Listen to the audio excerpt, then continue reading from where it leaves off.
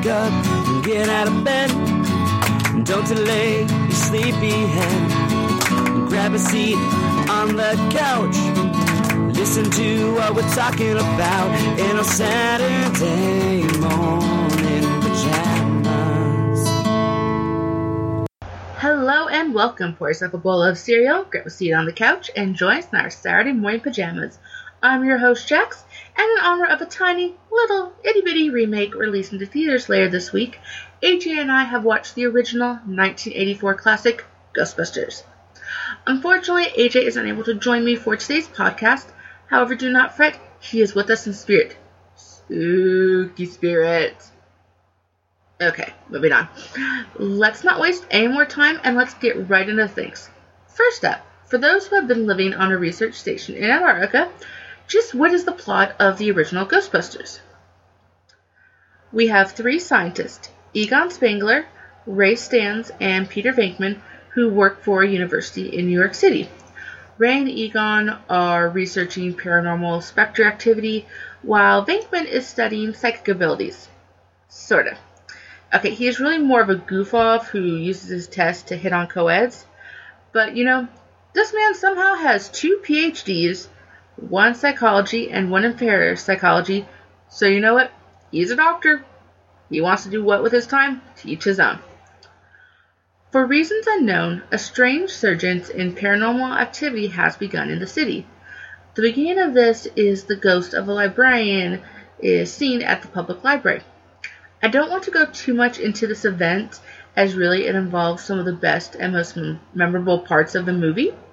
But suffice to say, the meeting with this lady, librarian, what have you, it is a great turning point for all the three scientists' work and lives. Following the library incident, the guys discover that the university dean has canceled their grants, which apparently you can do. The dean is a skeptic, and even though the guys now have proof of their study, their materials are taken away, never to be mentioned again. The guys really didn't mention their proof to the dean either, but I don't think he would have believed them if they tried.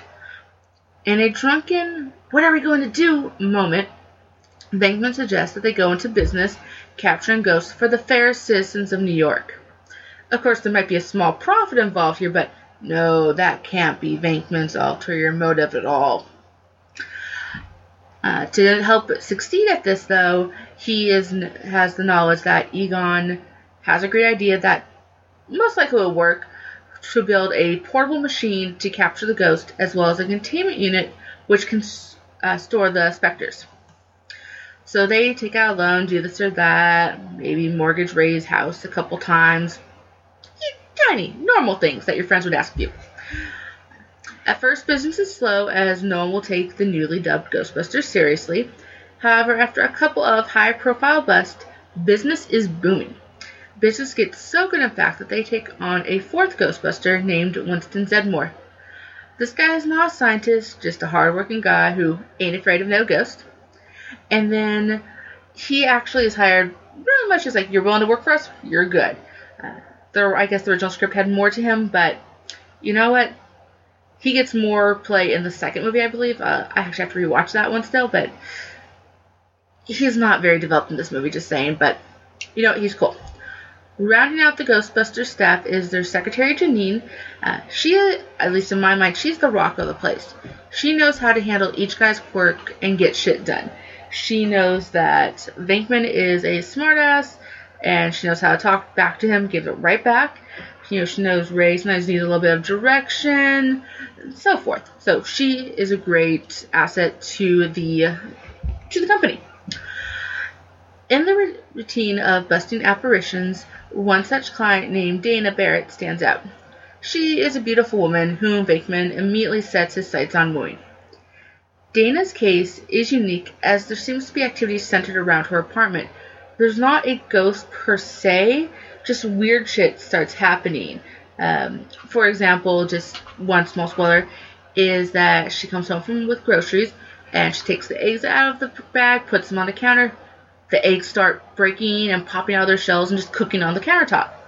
Weird shit.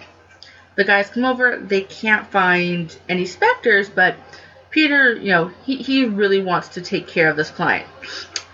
So he's going to spend the time, and he keeps researching things. He may be asking her to meet to discuss this stuff over dinner, but he's taking the time, so she's still in the vicinity.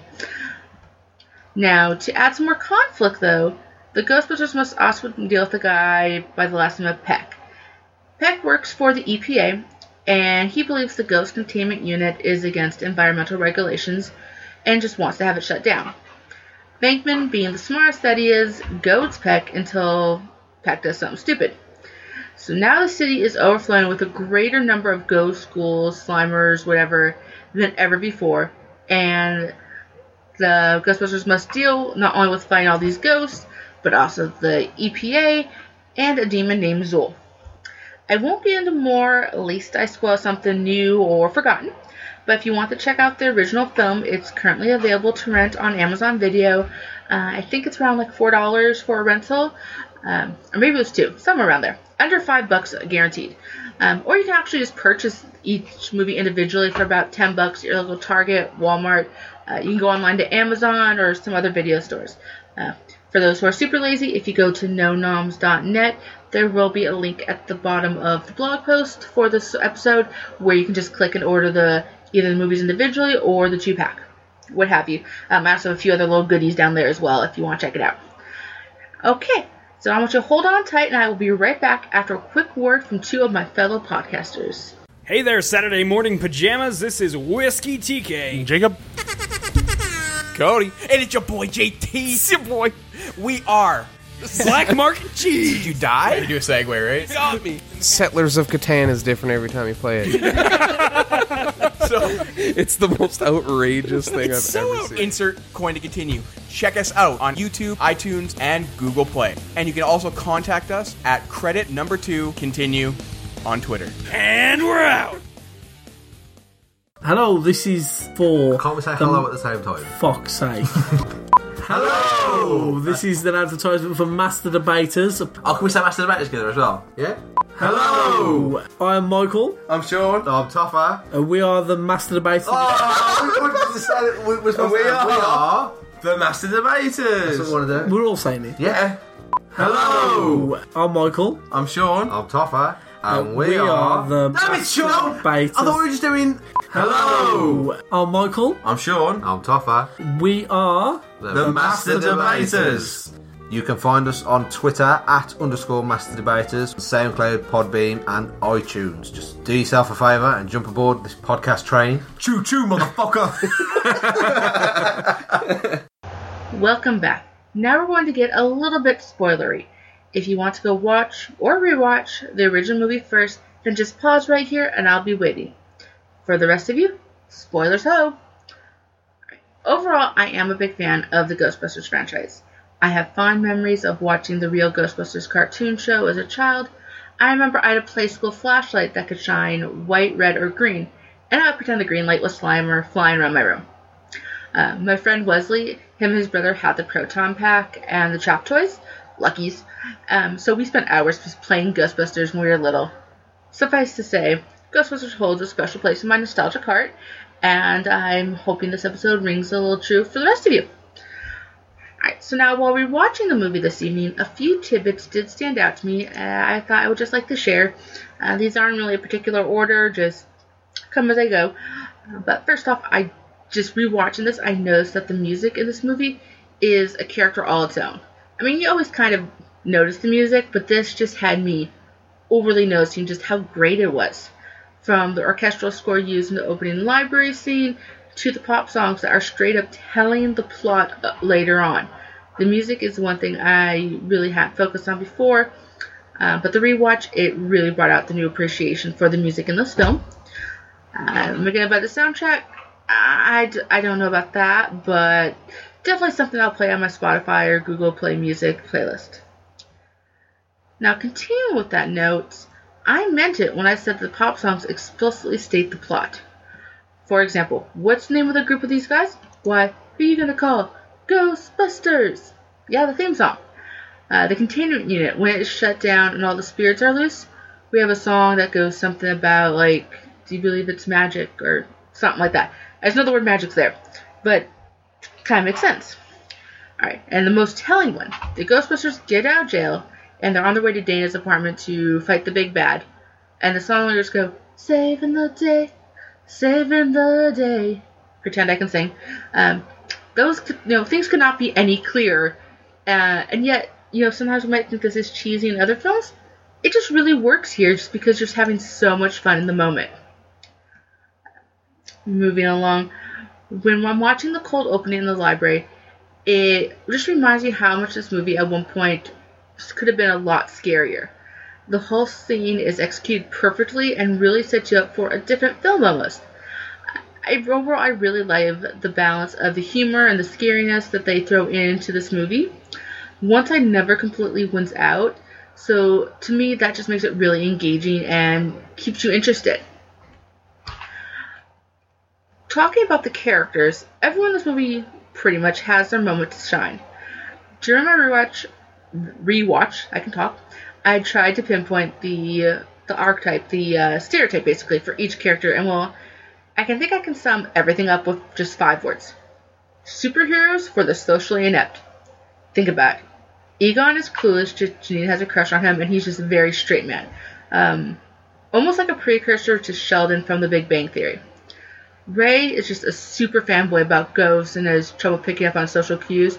He is like that friend that just would not get it when you were trying to hit on that girl or whatever. Lewis, well, he also doesn't pick up on social cues, but, worse still, he would be best described as a dweeb. But that doesn't stop him. He still throws great parties. He still is out there. He's easygoing. He's just a great guy. And then the best case scenario we have is for Winston. We don't get too much of his characterization in this movie, mainly because he doesn't show up till halfway through once they're done pretty much talking about or introducing to all the characters. But he's still a great character. He does stand up. At certain points he's like, I just start working for these guys, but you know what? These are the real deal. He's your everyman. That's what he is. So everyone has their own quirks, and while they're not the charismatic Tony Starks we have today or the Bruce Wayne of the Tim Burton Batman movies in the 80s or early 90s, that everyone pours their hearts out and to do a job that they love. Alright, let's take a little turn here, and I want you to hear me on this one. I remember some years ago we were being warned against using our cell phones at the gas pumps because they were going to go boom or something from the signals or what have you. Okay, I'll buy that. But then how can Ray light up a cigarette while carrying, to quote, an unlicensed nuclear device on his back? Same with Egon and Winston when they're chilling next to the containment unit. Smoking away. I get the radiation is going to give them cancer anyways, but can we not blow up like half of New York City at the same time? Speaking of blowing up the city, one thing that was blowing up was the prices. So when the boys take down Slimer at the hotel in their super discreet method, they charge $4,000 for the capture plus an additional $1,000 for long-term storage. That's $5,000 in 1984 money. Now, I was curious what that would be today, because I'm like, that's a bit much. Yeah, today that would be $11,674.48, according to DollarTimes.com.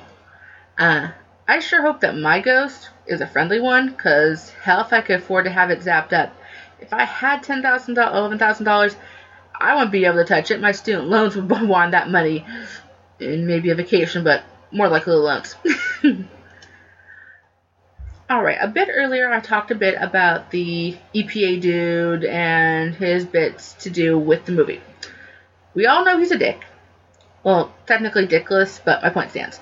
He actually wasn't really the bad guy in the literal sense.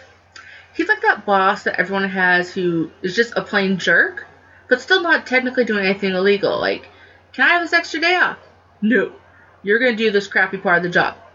Now, it's still part of your job. He could have assigned to anybody, but because he's a jerk, he gave it to you. That sums up Peck. None of the ghost-busting proton packs or containment units were cleared for city use, or any use that I am aware of. Peter had a chance to work with Peck, however he decided to be a smartass and turn things into a pissing contest. Now, while I believe Peck should have maybe called in some experts to determine the best way to cease use of a containment unit, similar to how when they turn off the gas at a house or they need to disable something that you're not familiar with, the point still stands that the unit was illegal and it was within Peck's rights to shut it down. Now then, should Peck have blamed the entire thing on the Ghostbusters? No, because he caused this. They may have built the unit, but he did not take proper safety steps to take care of things. So just think of this about this the next time you cheer when he is doused in Stay Puft Goo. It was not his job that made him deserving, just his jerk attitude.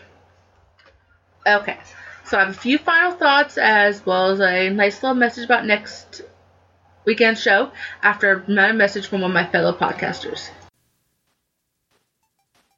Hello, everybody, and welcome to the Out of Work Sidekicks podcast. We'll have one expert and one idiot, and you and we won't be able to tell which one is which. And we are your hosts. My name is Justin. And my name is Jeremy. We are a weekly podcast that talks comics and sci-fi, movies, TV shows, books, and everything in between, including the age-old question, how would Bugs Bunny win in a fight with Marvel's The Vision? Where can you find this wonderful podcast, you might ask? Well, you can find us on Facebook.com/The Out of Work Sidekicks, or by searching The Out of Work Sidekicks. You can also find us on Instagram, The Out of Work Sidekicks, all one word. Or on Twitter, @OOW Sidekicks. Or you can email us at theoutofworksidekicks@gmail.com. So where can you subscribe to this wonderful show, you might ask? Well, you can find us on iTunes, or on the Google Play Store, or wherever else podcasts are found. So if you're into comics and sci-fi, give us a listen. Bye. Hey everybody, this is Justin with the Mysterious Circumstances podcast, where we cover lesser-known cases that have happened under mysterious circumstances, of course, including murder, disappearance, and maybe even a little bit of the paranormal. So come on out, check out a few episodes, and who knows, you just might like it. Overall, this is one of my top movies. It can never get old, and if I happen to channel flip past any scene, you can bet I'll be watching just a little bit more, if not the rest of the movie.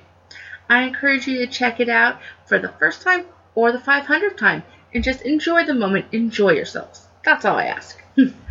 That's all for today. I'd like to thank my listeners on Stitcher, TuneIn, iTunes, Google Play Music, as well as many other platforms.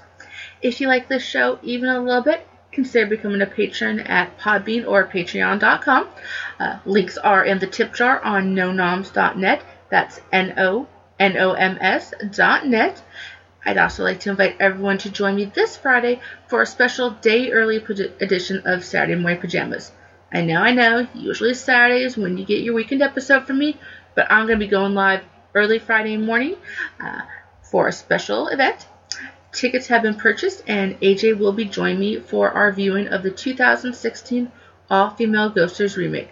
I'm keeping an open mind, and I hope you will as well. Be sure to come back and check out my full review, see if this is something you might be interested, or at least just hear my thoughts. Till then, go Team Instinct, and I will see you all on Friday.